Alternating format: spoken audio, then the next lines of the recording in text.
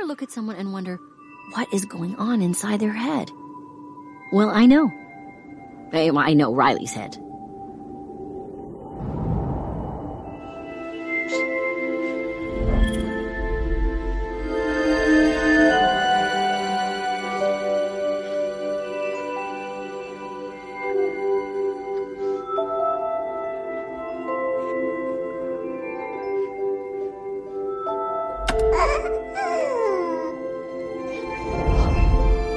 And there she was. Hello, Riley. Oh, look at you. Aren't you a little bundle of joy?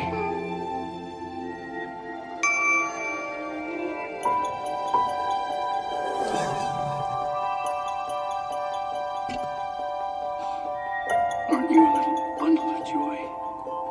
Whoa.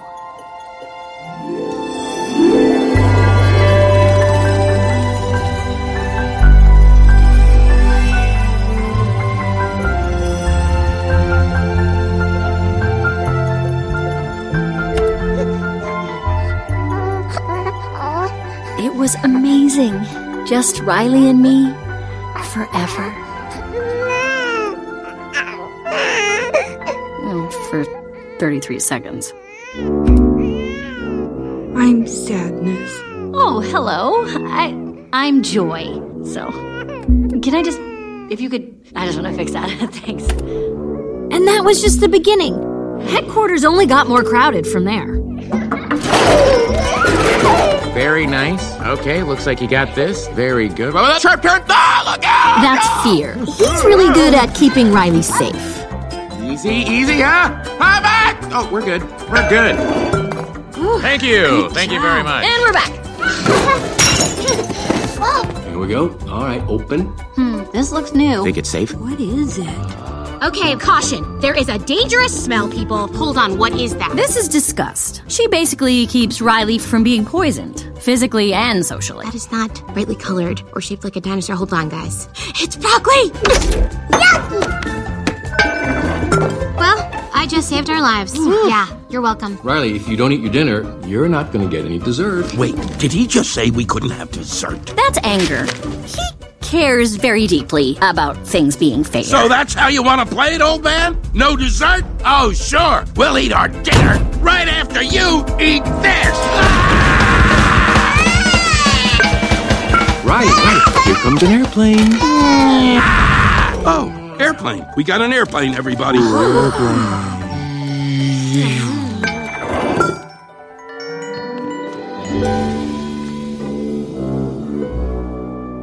And you've met Sadness. She...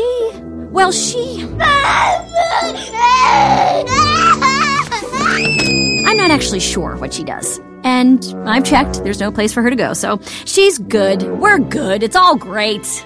Anyway, these are Riley's memories. And they're mostly happy, you'll notice, not to brag. But the really important ones are over here. I don't want to get too technical, but these are called core memories. Each one came from a super important time in Riley's life. Like when she first scored a goal. That was so amazing. Would you look at that? Very nice.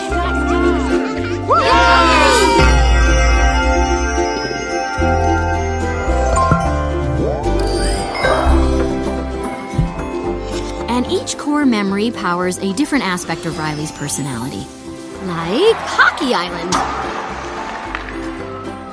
Goofball Island is my personal favorite. Come back here, you. Yep, Goofball is the best. Friendship Island is pretty good too. Oh, I love Honesty Island. And that's the truth.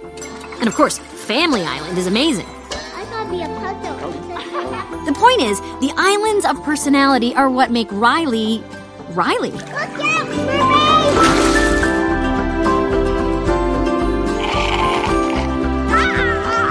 Mermaid! Good night, kiddo. Good night, Dad. And that's it. We love our girl. Oh, she's got great friends and a great house. Things couldn't be better. After all, Riley's 11 now. What could happen? What? Ah! Okay, not what I had in mind. Well, how you doing tonight? Hey, welcome to week 2 of Wet Metro at the Movies. This week's movie is pretty incredible. How many of you have seen this movie? I know $850 million of revenue for this movie, so a lot of you have seen it. But I'll tell you, this movie is a brilliant movie about the role of emotions in our lives. And I think it'd be difficult to think of a more comprehensive topic than this. We're going to dig deep today into what the scriptures teach about the emotional side of life. And so it's going to be a lot of fun together. But it's hard to think of a more comprehensive topic, right? I mean, everything we do or say or think is in some sense emotional, right? I mean, we enjoy it, we dislike it, or we just don't care, but it's emotional in one way or the other. And so we describe our experiences and we describe ourselves very much by describing how we feel. The scriptures show us that God created us in His image with the capacity for intense emotion. This is just how God made us, and our emotions are necessary. And this is probably going to be a new thought maybe for some of you today, but I'm convinced after studying the scriptures a little bit that this is a true statement. Our emotions are necessary in order for us to know and relate to and glorify God. God created us in His image. In the Bible, our emotions, now think about this for a minute. In the Bible, our emotions are intimately connected to our thinking, our beliefs, and our values. In other words, our emotions are things that originate in our minds and in our hearts. And emotions are always about something. And they reveal what we think and believe about that something. This is the way the scriptures talk about our emotions. So here's a good biblical definition, I think, of the emotional side of life. Emotions, according to the Bible, in my study of the Bible, this is what I think it is. Emotions are inner feelings that express what we think, believe, and value, and motivate our behavior. Another way of saying this, and I put it sort of this way, just to help it be memorable, feelings show faith. Feelings show faith. Now, if this is true, then it means that the health of our spiritual lives. Now, when I say feelings show faith, I'm going to unpack this thought in just a minute. But I think feelings really are, after I've done this study, the clearest indicator of what you think, believe, and value. Feelings show faith. And if this is true, what this means is that the health of our spiritual life, and I know this will be a new thought for some of you. I've shared this thought with a few people in the process of preparing for this. I've gotten a lot of pushback on it. So hang with me a little bit. And I think by the time we're finished today, I think you'll agree with me. Maybe not, but I think you will. How we feel. So the health of our spiritual life is measured by how we feel.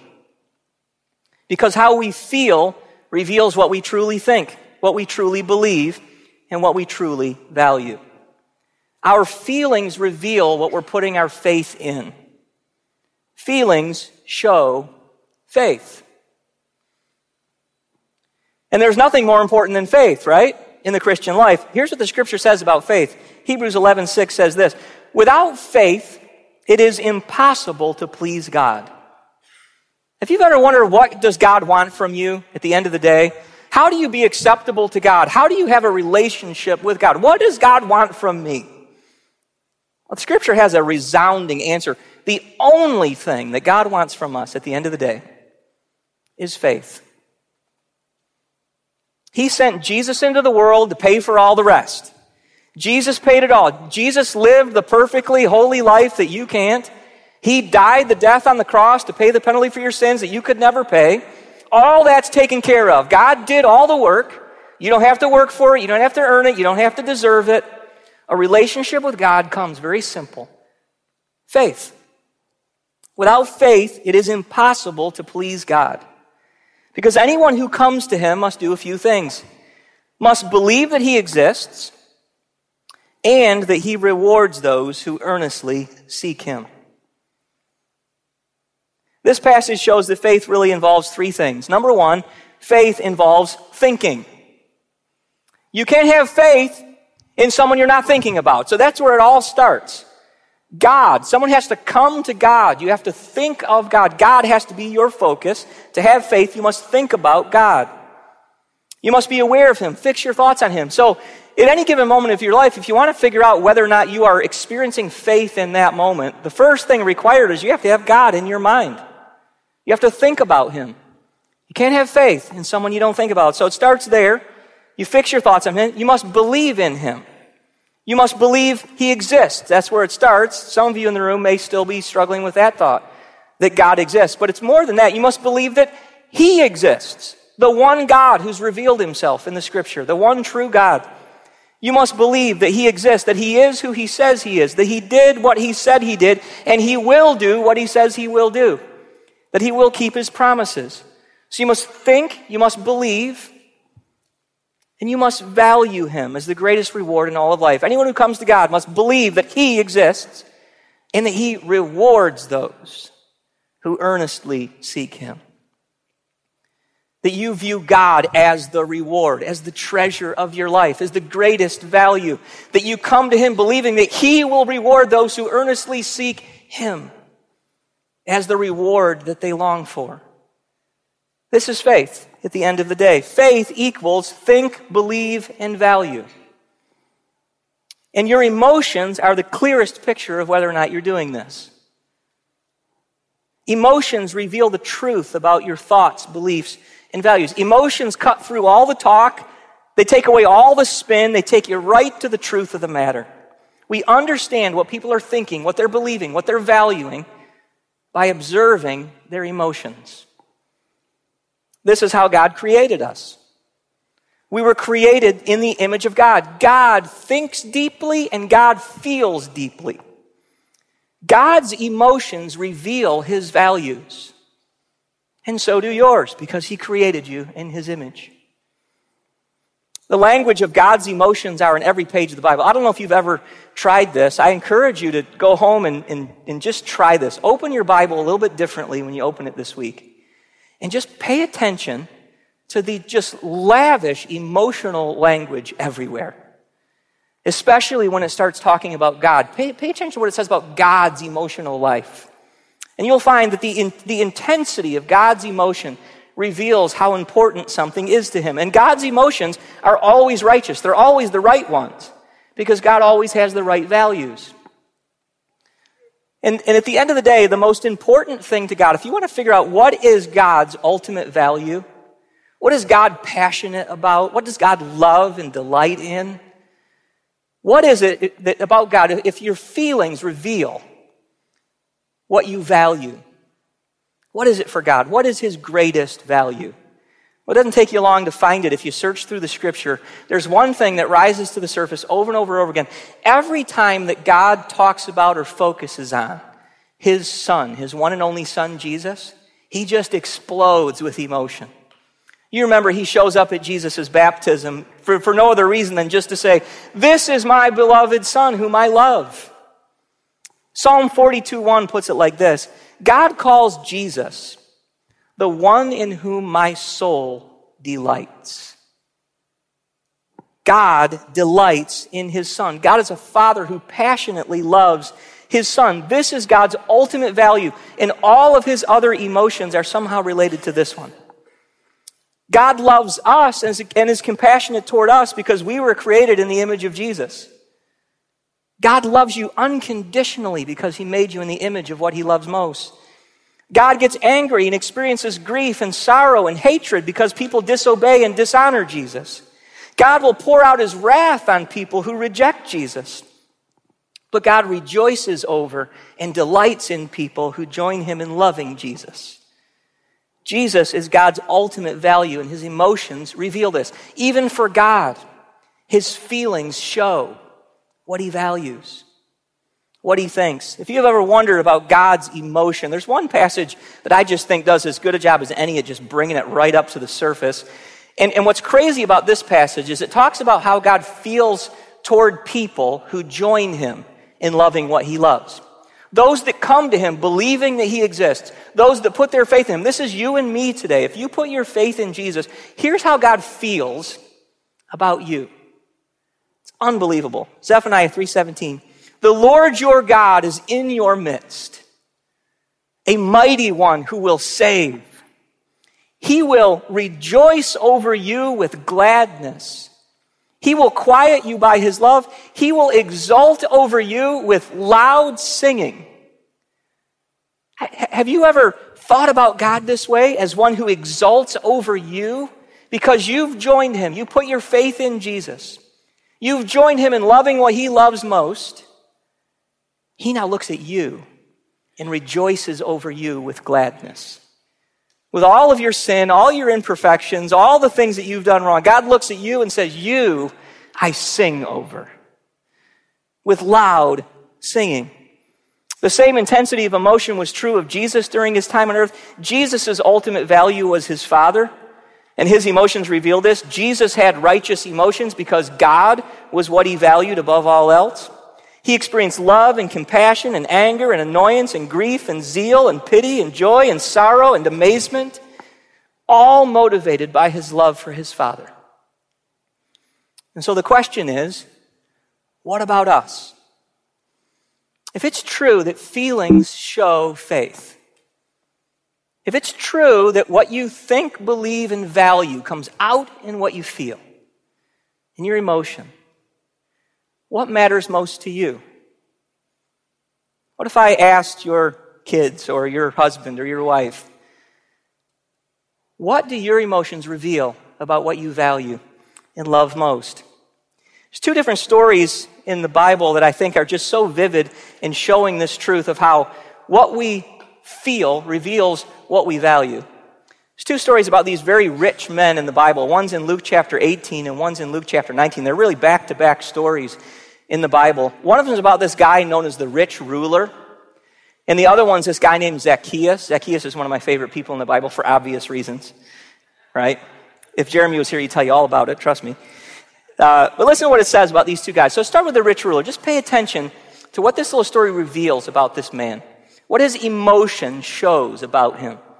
A ruler asked Jesus, "Good teacher, what must I do to inherit eternal life?" Jesus said to him, "You know the commandments. Do not commit adultery, do not murder, do not steal, do not bear false witness. Honor your father and mother." He said, "All these I've kept from my youth." When Jesus heard this, he said to him, "One thing you still lack. Sell all that you have and distribute to the poor, and you will have treasure in heaven. And come, follow me." So you see what Jesus is doing? He's putting before this guy a choice.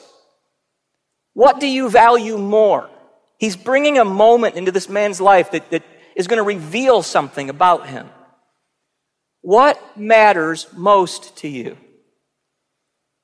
When he heard these things, he did what? He became very, what? Sad. For he was extremely rich. Jesus, seeing that he had become sad, said, "How difficult it is for those who have wealth to enter the kingdom of God." If you're here today and you're not very wealthy, Jesus considers you fortunate.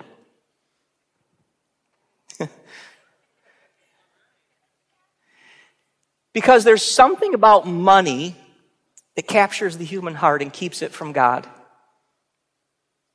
Very difficult for wealthy people to enter the kingdom of God because they love their money. And feelings show faith. This rich man put his faith in his money and his possessions, and it kept him from God. Faith involves thinking, believing, and valuing. This man's feelings showed his faith, and emotions don't lie. Zacchaeus, completely different story. Listen to Zacchaeus. There's a man named Zacchaeus. He was a chief tax collector and was rich. And he was seeking to see who Jesus was, but on account of the crowd, he could not because he was small in stature. So he ran on ahead and climbed up into a sycamore tree to see him, for he was about to pass that way. And when Jesus came to the place, he looked up and said to him, "Zacchaeus, hurry and come down, for I must stay at your house today." So he hurried and came down and received him what? Joyfully. And Zacchaeus stood and said to the Lord, "Behold, Lord, the half of my goods I give to the poor, and if I have defrauded anyone of anything, I restore it fourfold." And Jesus said to him, "Today salvation has come to this house." Zacchaeus had faith. And his feelings showed his faith. Jesus didn't have to ask Zacchaeus to sell his possessions. Zacchaeus did it gladly, willingly, joyfully. Because Zacchaeus saw in Jesus something that was worth more than all of his wealth and possessions. Zacchaeus saw the true value of Jesus compared to his money. The rich ruler was sad, but Zacchaeus was glad. What made the difference? What they believed, what they valued, made all of the difference. And what we think, what we believe, and what we value makes all the difference in how we feel. We find this is definitely true in Riley's life. Feelings show faith. Emotions don't lie. We might not like the truth they reveal, but they reveal the truth about what's inside of all of us.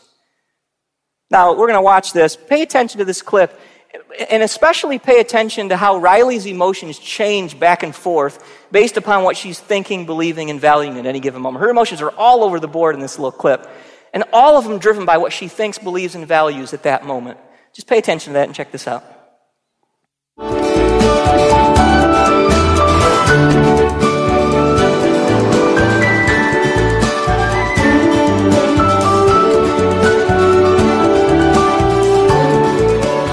We're getting close. I can feel it.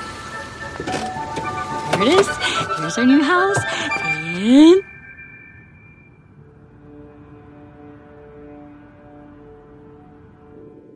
maybe it's nice on the inside.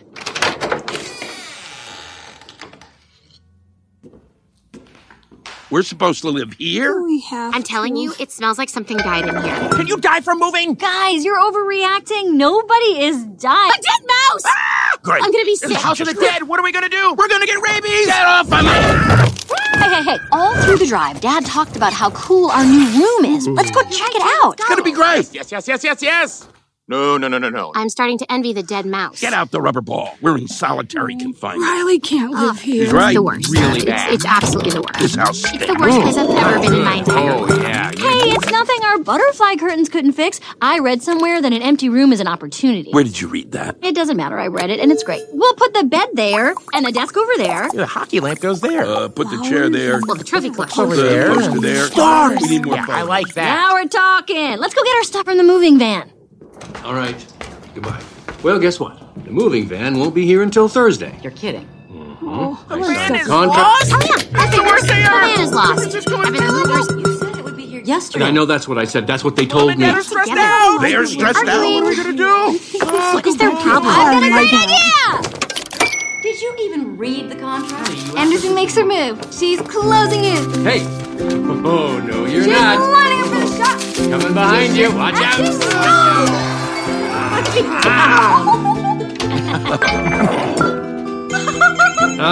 Sorry. Hold on. Hello? Wait, You're kidding. Stall for me. I'll be right there. The investor's supposed to show up on Thursday, not today. I gotta go. It's okay. We get it. You're the best. Thanks, hon. See you, sweetie. Dad just left us. Oh, he doesn't love us anymore. That's sad. I should drive, right? Joy?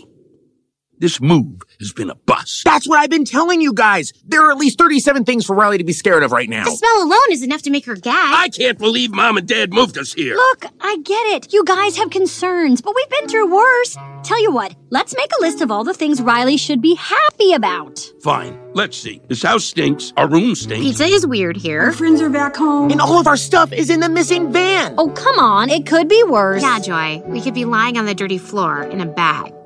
Okay, I admit it. We had a rough start. But think of all the good things No, that... Joy. There's absolutely no reason for Riley to be happy right now. Let us handle it. I say we skip school tomorrow and lock ourselves in the bedroom. We have no clean clothes. I mean, no one should see us. Yeah, we could cry until we can't breathe. We should lock the door and scream that curse word we know. It's a good one. Now, hold on.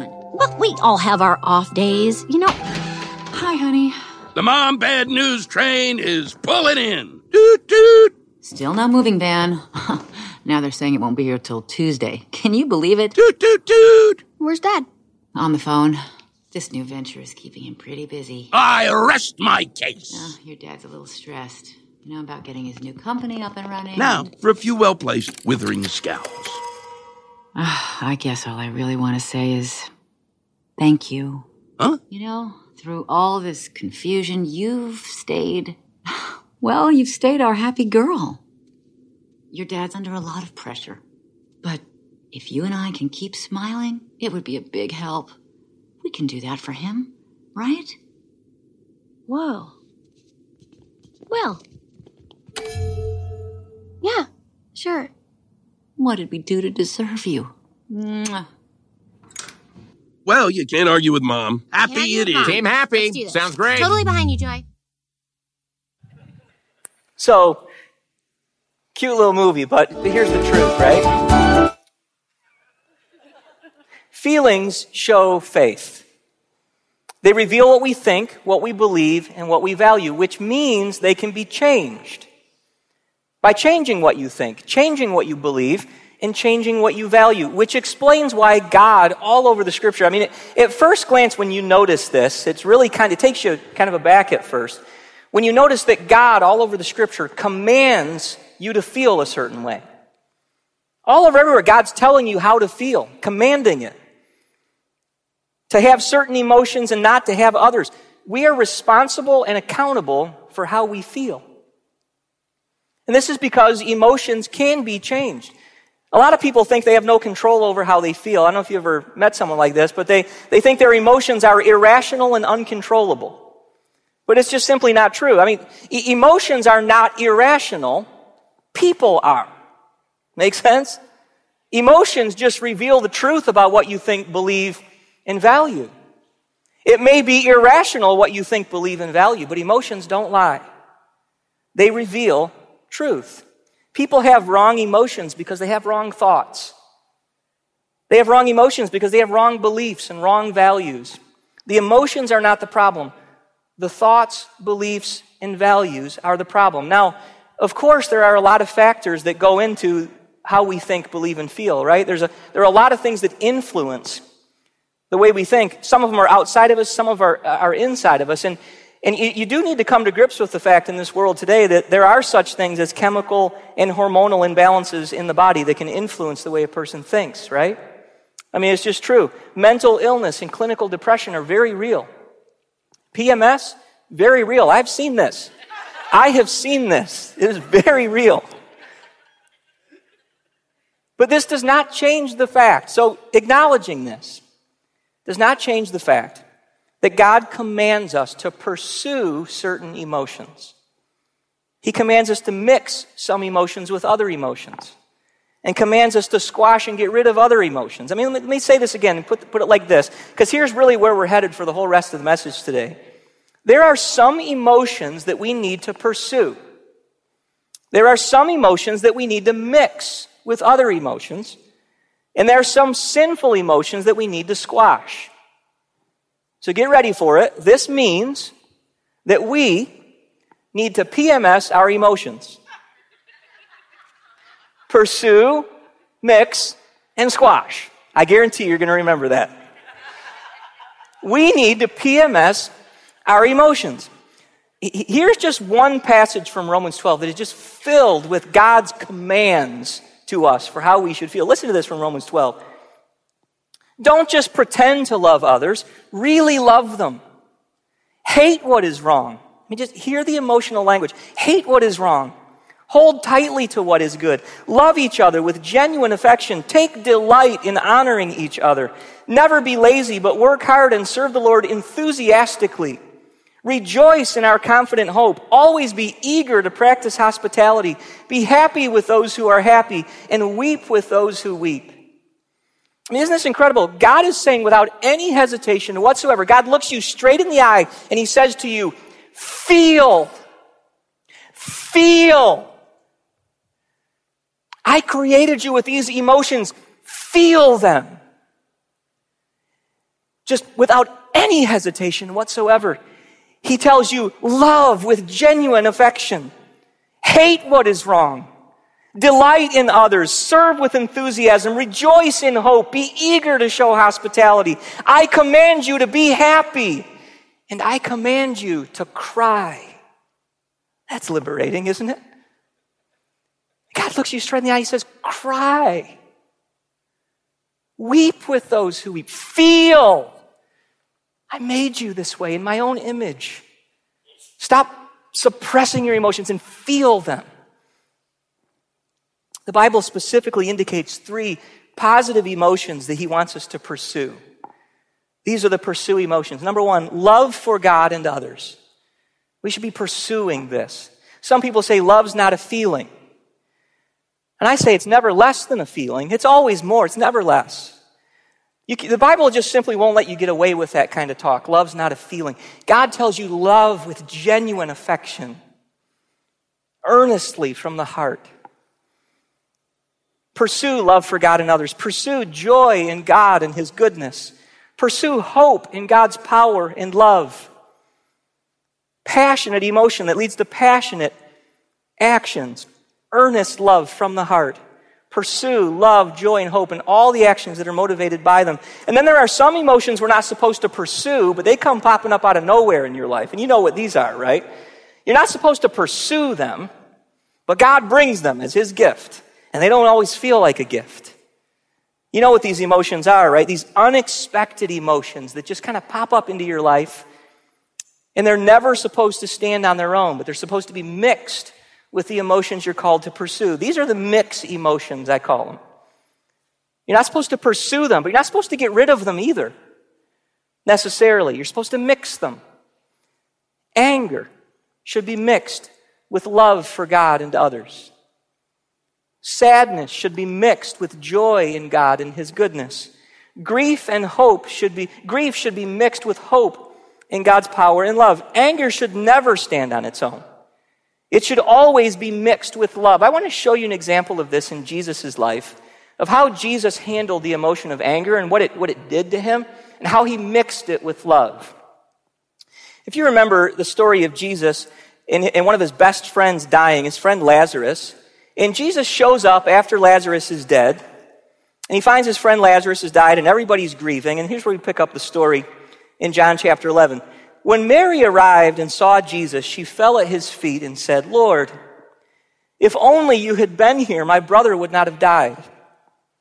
When Jesus saw her weeping and saw the other people wailing with her, a deep what? Anger welled up within him, and he was deeply troubled. "Where have you put him?" he asked them. They told him, "Lord, come and see."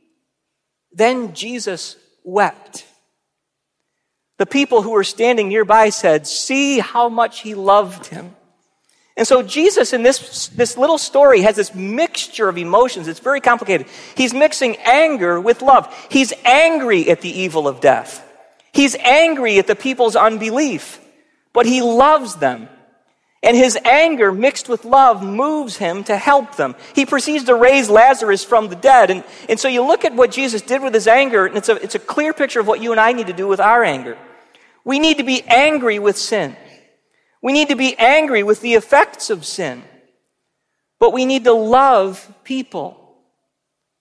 And when you mix anger with love, what it does to the anger is it moves you, instead of to hurt people, it moves you to help people. Anger mixed with love helps instead of hurts. And this is what anger should do to us. It's an emotion that needs to be mixed. So what is making you angry these days? You struggling with your temper or anger these days? Mix it. It's not supposed to stand on its own. On its own, it's destructive. But when you mix it with love, it will move you to help the very people that may be causing the anger, just like it did for Jesus. Grief and sadness are the same way. Grief and sadness are valid emotions. You're supposed to feel them. When someone you love dies, you are supposed to grieve. You're supposed to cry. Sadness, there's a whole slew of things that can bring sadness into our lives.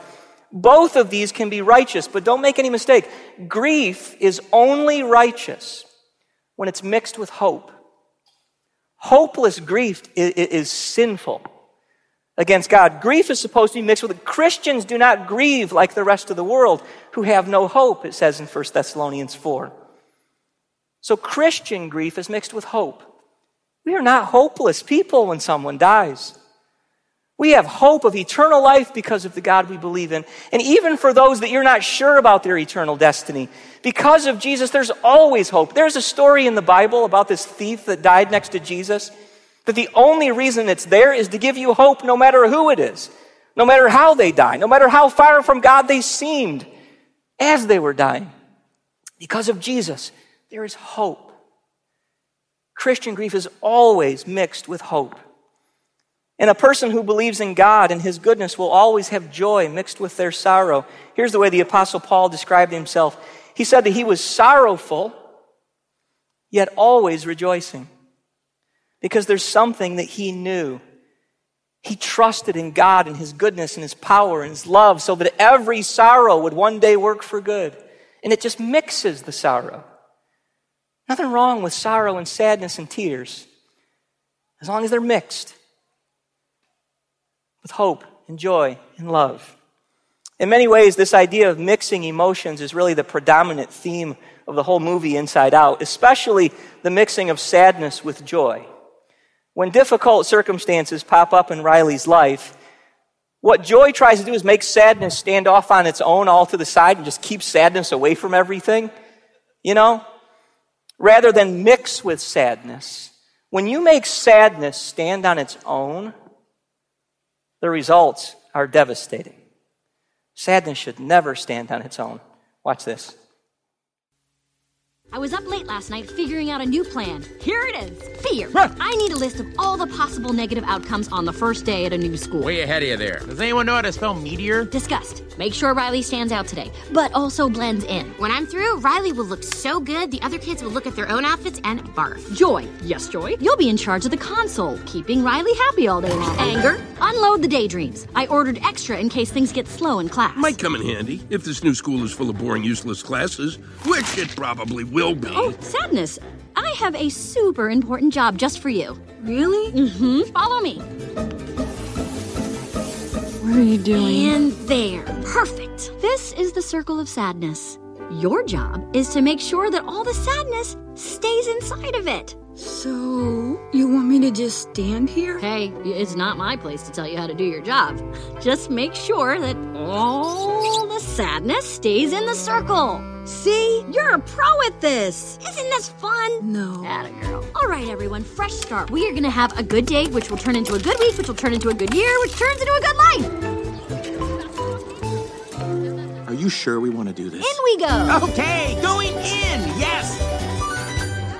Almost finished with the potential disasters. Worst scenario is either quicksand, spontaneous combustion, or getting called on by the teacher. So as long as none of those happen... Okay, everybody. We have a new student in class today. Are you kidding me? Out of the gates? This is not happening! Riley, would you like to tell us something about yourself? No! Pretend we can't speak English. Don't worry, I got this. Okay. My name is Riley Anderson. I'm from Minnesota, and now I live here. And how about Minnesota? Can you tell us something about it? Well, you certainly get a lot more snow than we do. Yeah, it gets pretty cold. The lake freezes over, and that's when we play hockey. I'm on a great team. We're called the Prairie Dogs. My friend Meg plays forward, and my dad's the coach. Pretty much everyone in my family skates. It's kind of a family tradition. We go out on the lake almost every weekend. Or we did till I moved away. Hey, what gives? What? Hey, sadness, you touched a memory? We talked about this. Oh, yeah, I know. I'm sorry. Get back in your circle. What's going on? Get out of there, Joy. We used to play tag and stuff. Cool Kids Whispering at 3 o'clock. No. Did you see that? Look! no. They're judging us! Somebody help me! Grab that! Everybody put it... But everything's different now. Since we moved. Oh no! We're crying at school! What? Sadness, what are you doing? Oh, I'm sorry. It's a core memory. But it's blue. No, wait! Stop it! No! No!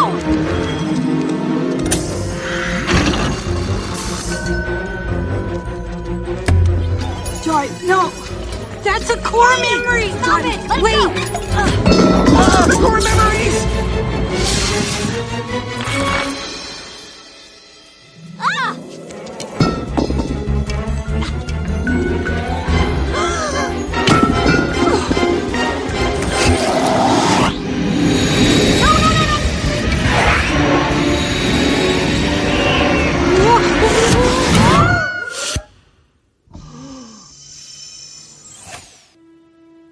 Thank you, Riley. I know it can be tough moving to a new place, but we're happy to have you here.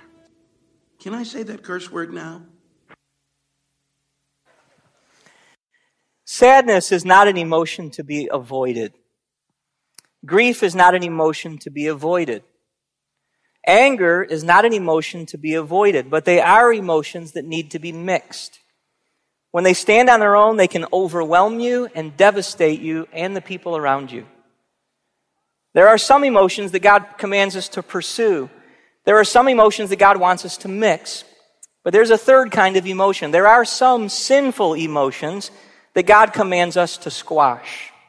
Here are the squash emotions. Bitterness is the first one, because it is the opposite of love for God and others. You're supposed to pursue love for God and others.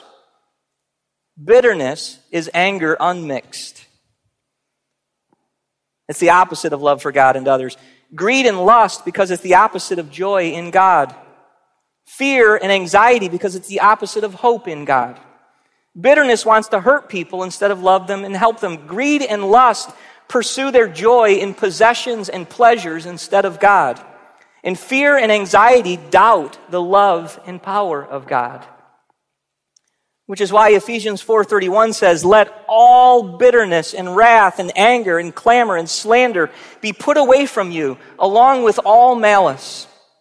Colossians 3:5 says, "Put to death lust, evil desires, and greed, which is idolatry." And don't miss that language.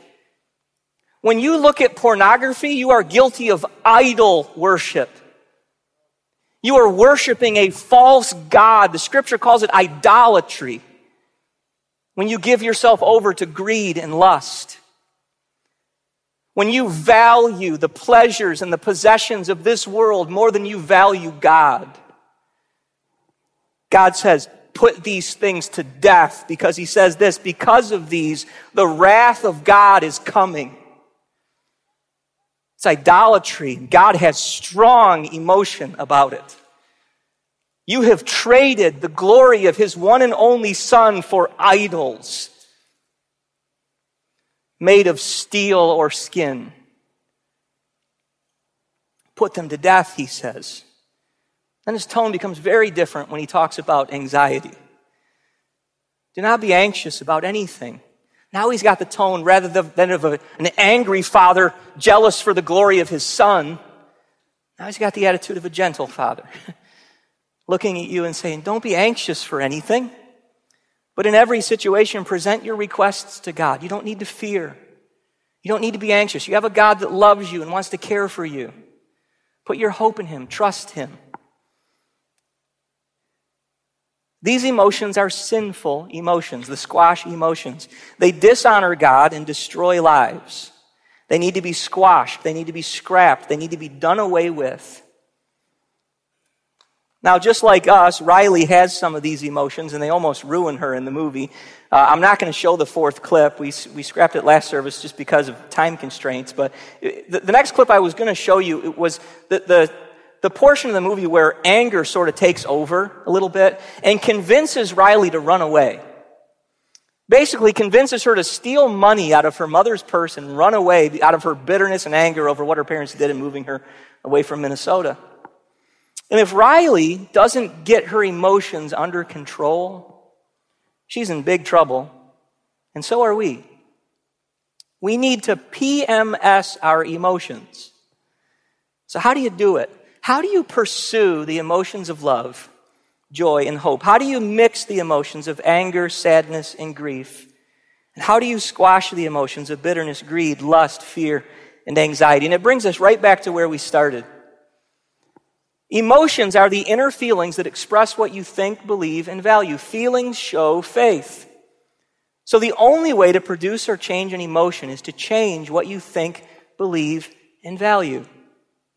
In order to pursue love for God and others, you must first think about them. It sounds so simple, but the first step in pursuing the right godly emotions in your life is simply to think about God more. Read the Bible more. Listen to Christian music. Hang around with Christian people. Come to church. Just put your mind on God. Emotions start in the mind. What are you thinking about? What are you putting your mind on? What are you fixing your thoughts on? In order to pursue love for God and others, you must think about them. Especially, you must think about God's love for you. When you think about God, what do you think about? Think about how He sent His one and only Son into the world to die on a cross for you. How He demonstrated His love for you, and how He says that because of Jesus, He will work all things together for your good. And you hear all these things about God. So you think about Him, and then you believe in His love. You believe in His promises. And then you value Him above all else. When you think the right thoughts about God and believe the right things about Him, it will be clear what's most valuable in this world.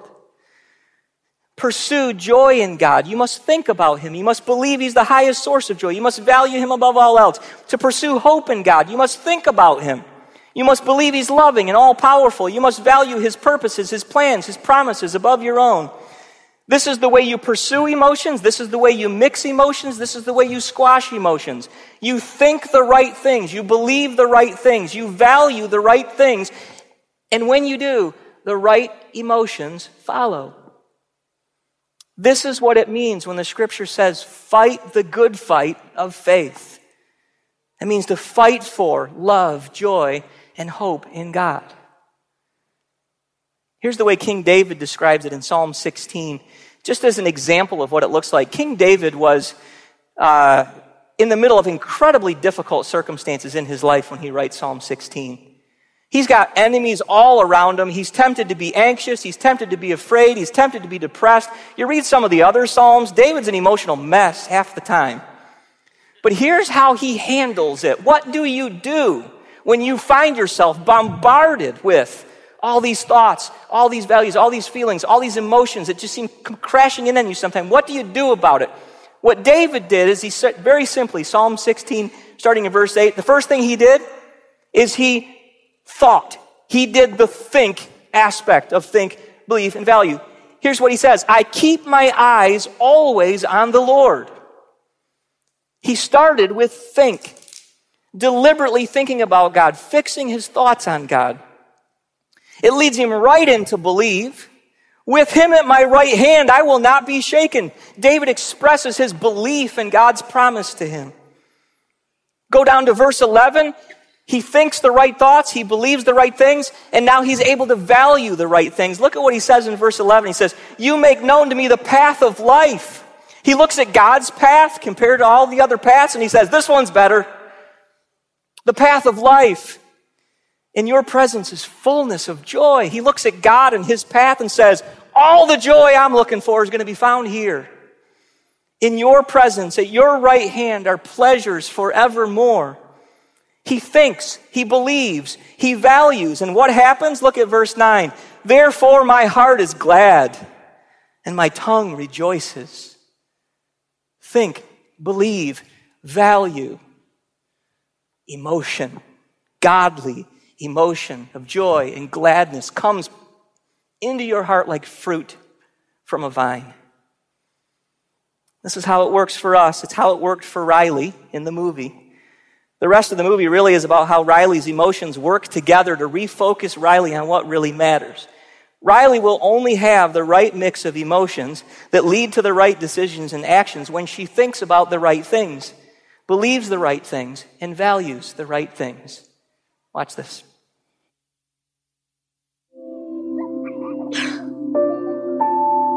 I just wanted Riley to be happy.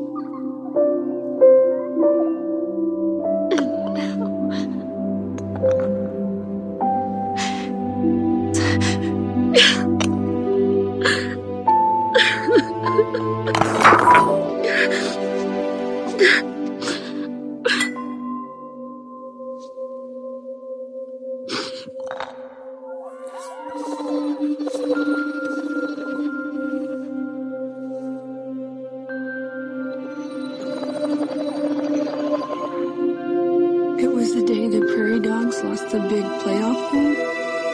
Riley missed the winning shot. She felt awful. She wanted to quit.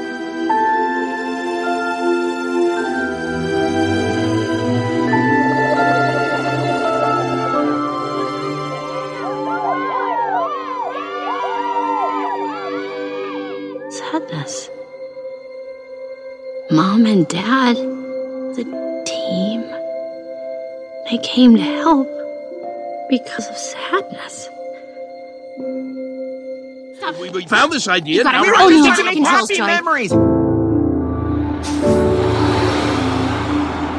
Joy, you gotta fix this. Get up there. Sadness, it's up to you. Me? Sadness? Sadness? I can't, Joy. Yes, you can. Riley needs you.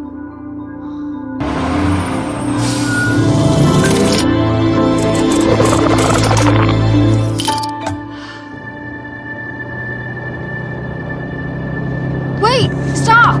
I want to get off! Thank you. We will. Her teacher hasn't even seen Riley all day. What? What was she wearing last? Do you even remember what... Riley! There you are. Thank Oh, goodness. we were worried sick. Where have you been? It's so late.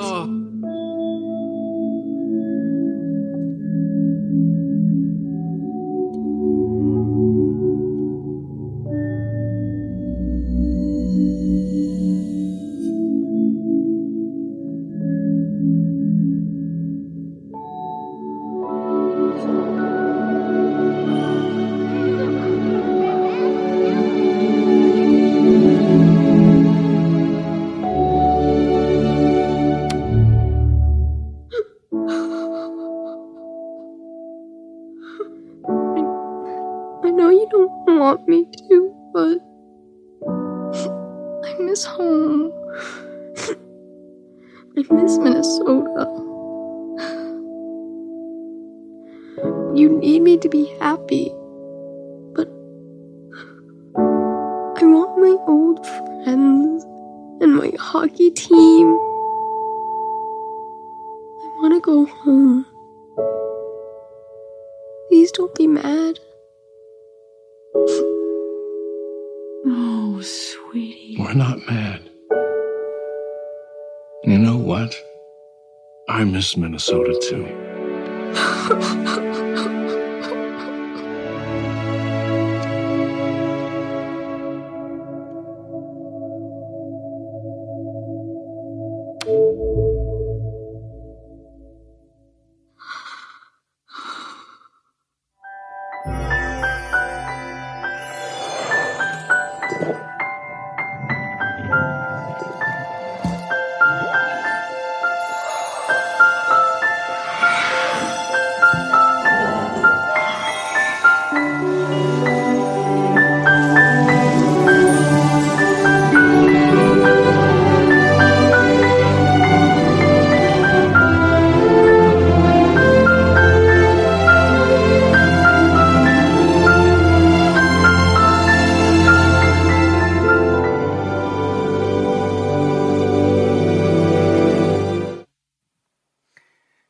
When you think the right things, believe the right things, and value the right things, joy and sadness can hold hands and work together in your life. And your emotions can be what they are supposed to be. They show your faith. Feelings show faith. This is how we need to live, by faith, with emotions that honor God and motivate us to live for Him. We need to pursue love. We need to pursue joy. We need to pursue hope. We need to embrace sadness and mix it with joy. We need to embrace grief and mix it with hope. We need to embrace anger and mix it with love. We need to squash bitterness. We need to squash greed. We need to squash lust. We need to squash fear and anxiety. And if you're like me, you hear all of this. And I got to tell you, the past couple of weeks preparing this has been a real roller coaster ride for me, just coming to grips with these truths. Because I feel like my emotional life is a bit stunted at times. I'm not the most emotional person around. And I look at how God commands us to feel, and I feel a little bit overwhelmed by it. And a little bit helpless. I don't know if anybody feels this way with me today. So what do you do with this, right? Here's a moment. You're feeling overwhelmed, a little bit hopeless. These are emotions that need to be mixed with confidence, faith, hope, trust in a God who loves you and wants to help you. Do you know that God wants to help? He wants to lead you into this, so much so that He has given us a helper to be with us forever. That helper is called the Holy Spirit, that God has given to his people to help them think the right things, believe the right things, value the right things, ask for his help. He helps us in our weakness, even when we don't know how to pray as we should. He helps us. So much so, do you realize that these emotions, that all of these emotions I've been talking about today, the scripture calls them the fruit of the Holy Spirit. Love and joy and peace and patience and goodness and kindness and gentleness and self-control and faithfulness and all the rest.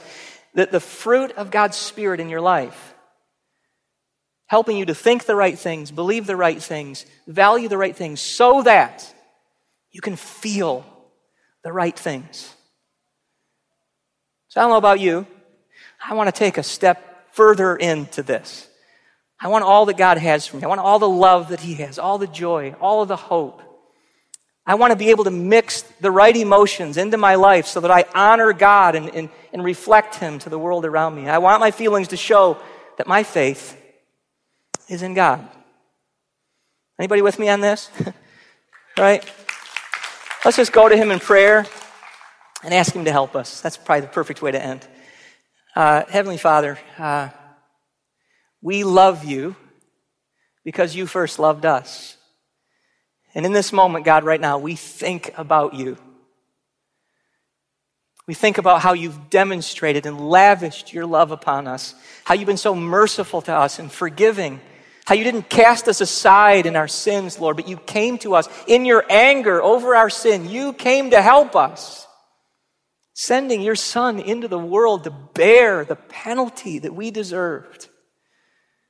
In your anger, mixed with your love, held hands as Jesus died on a cross for us.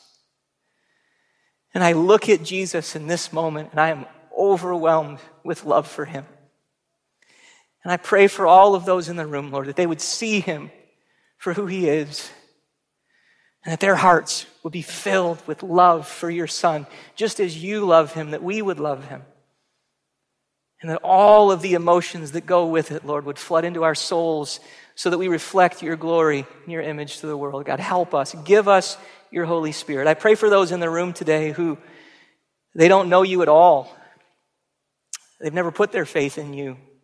They have doubts and fears, Lord, that keep them from you. I pray that you would help them right now.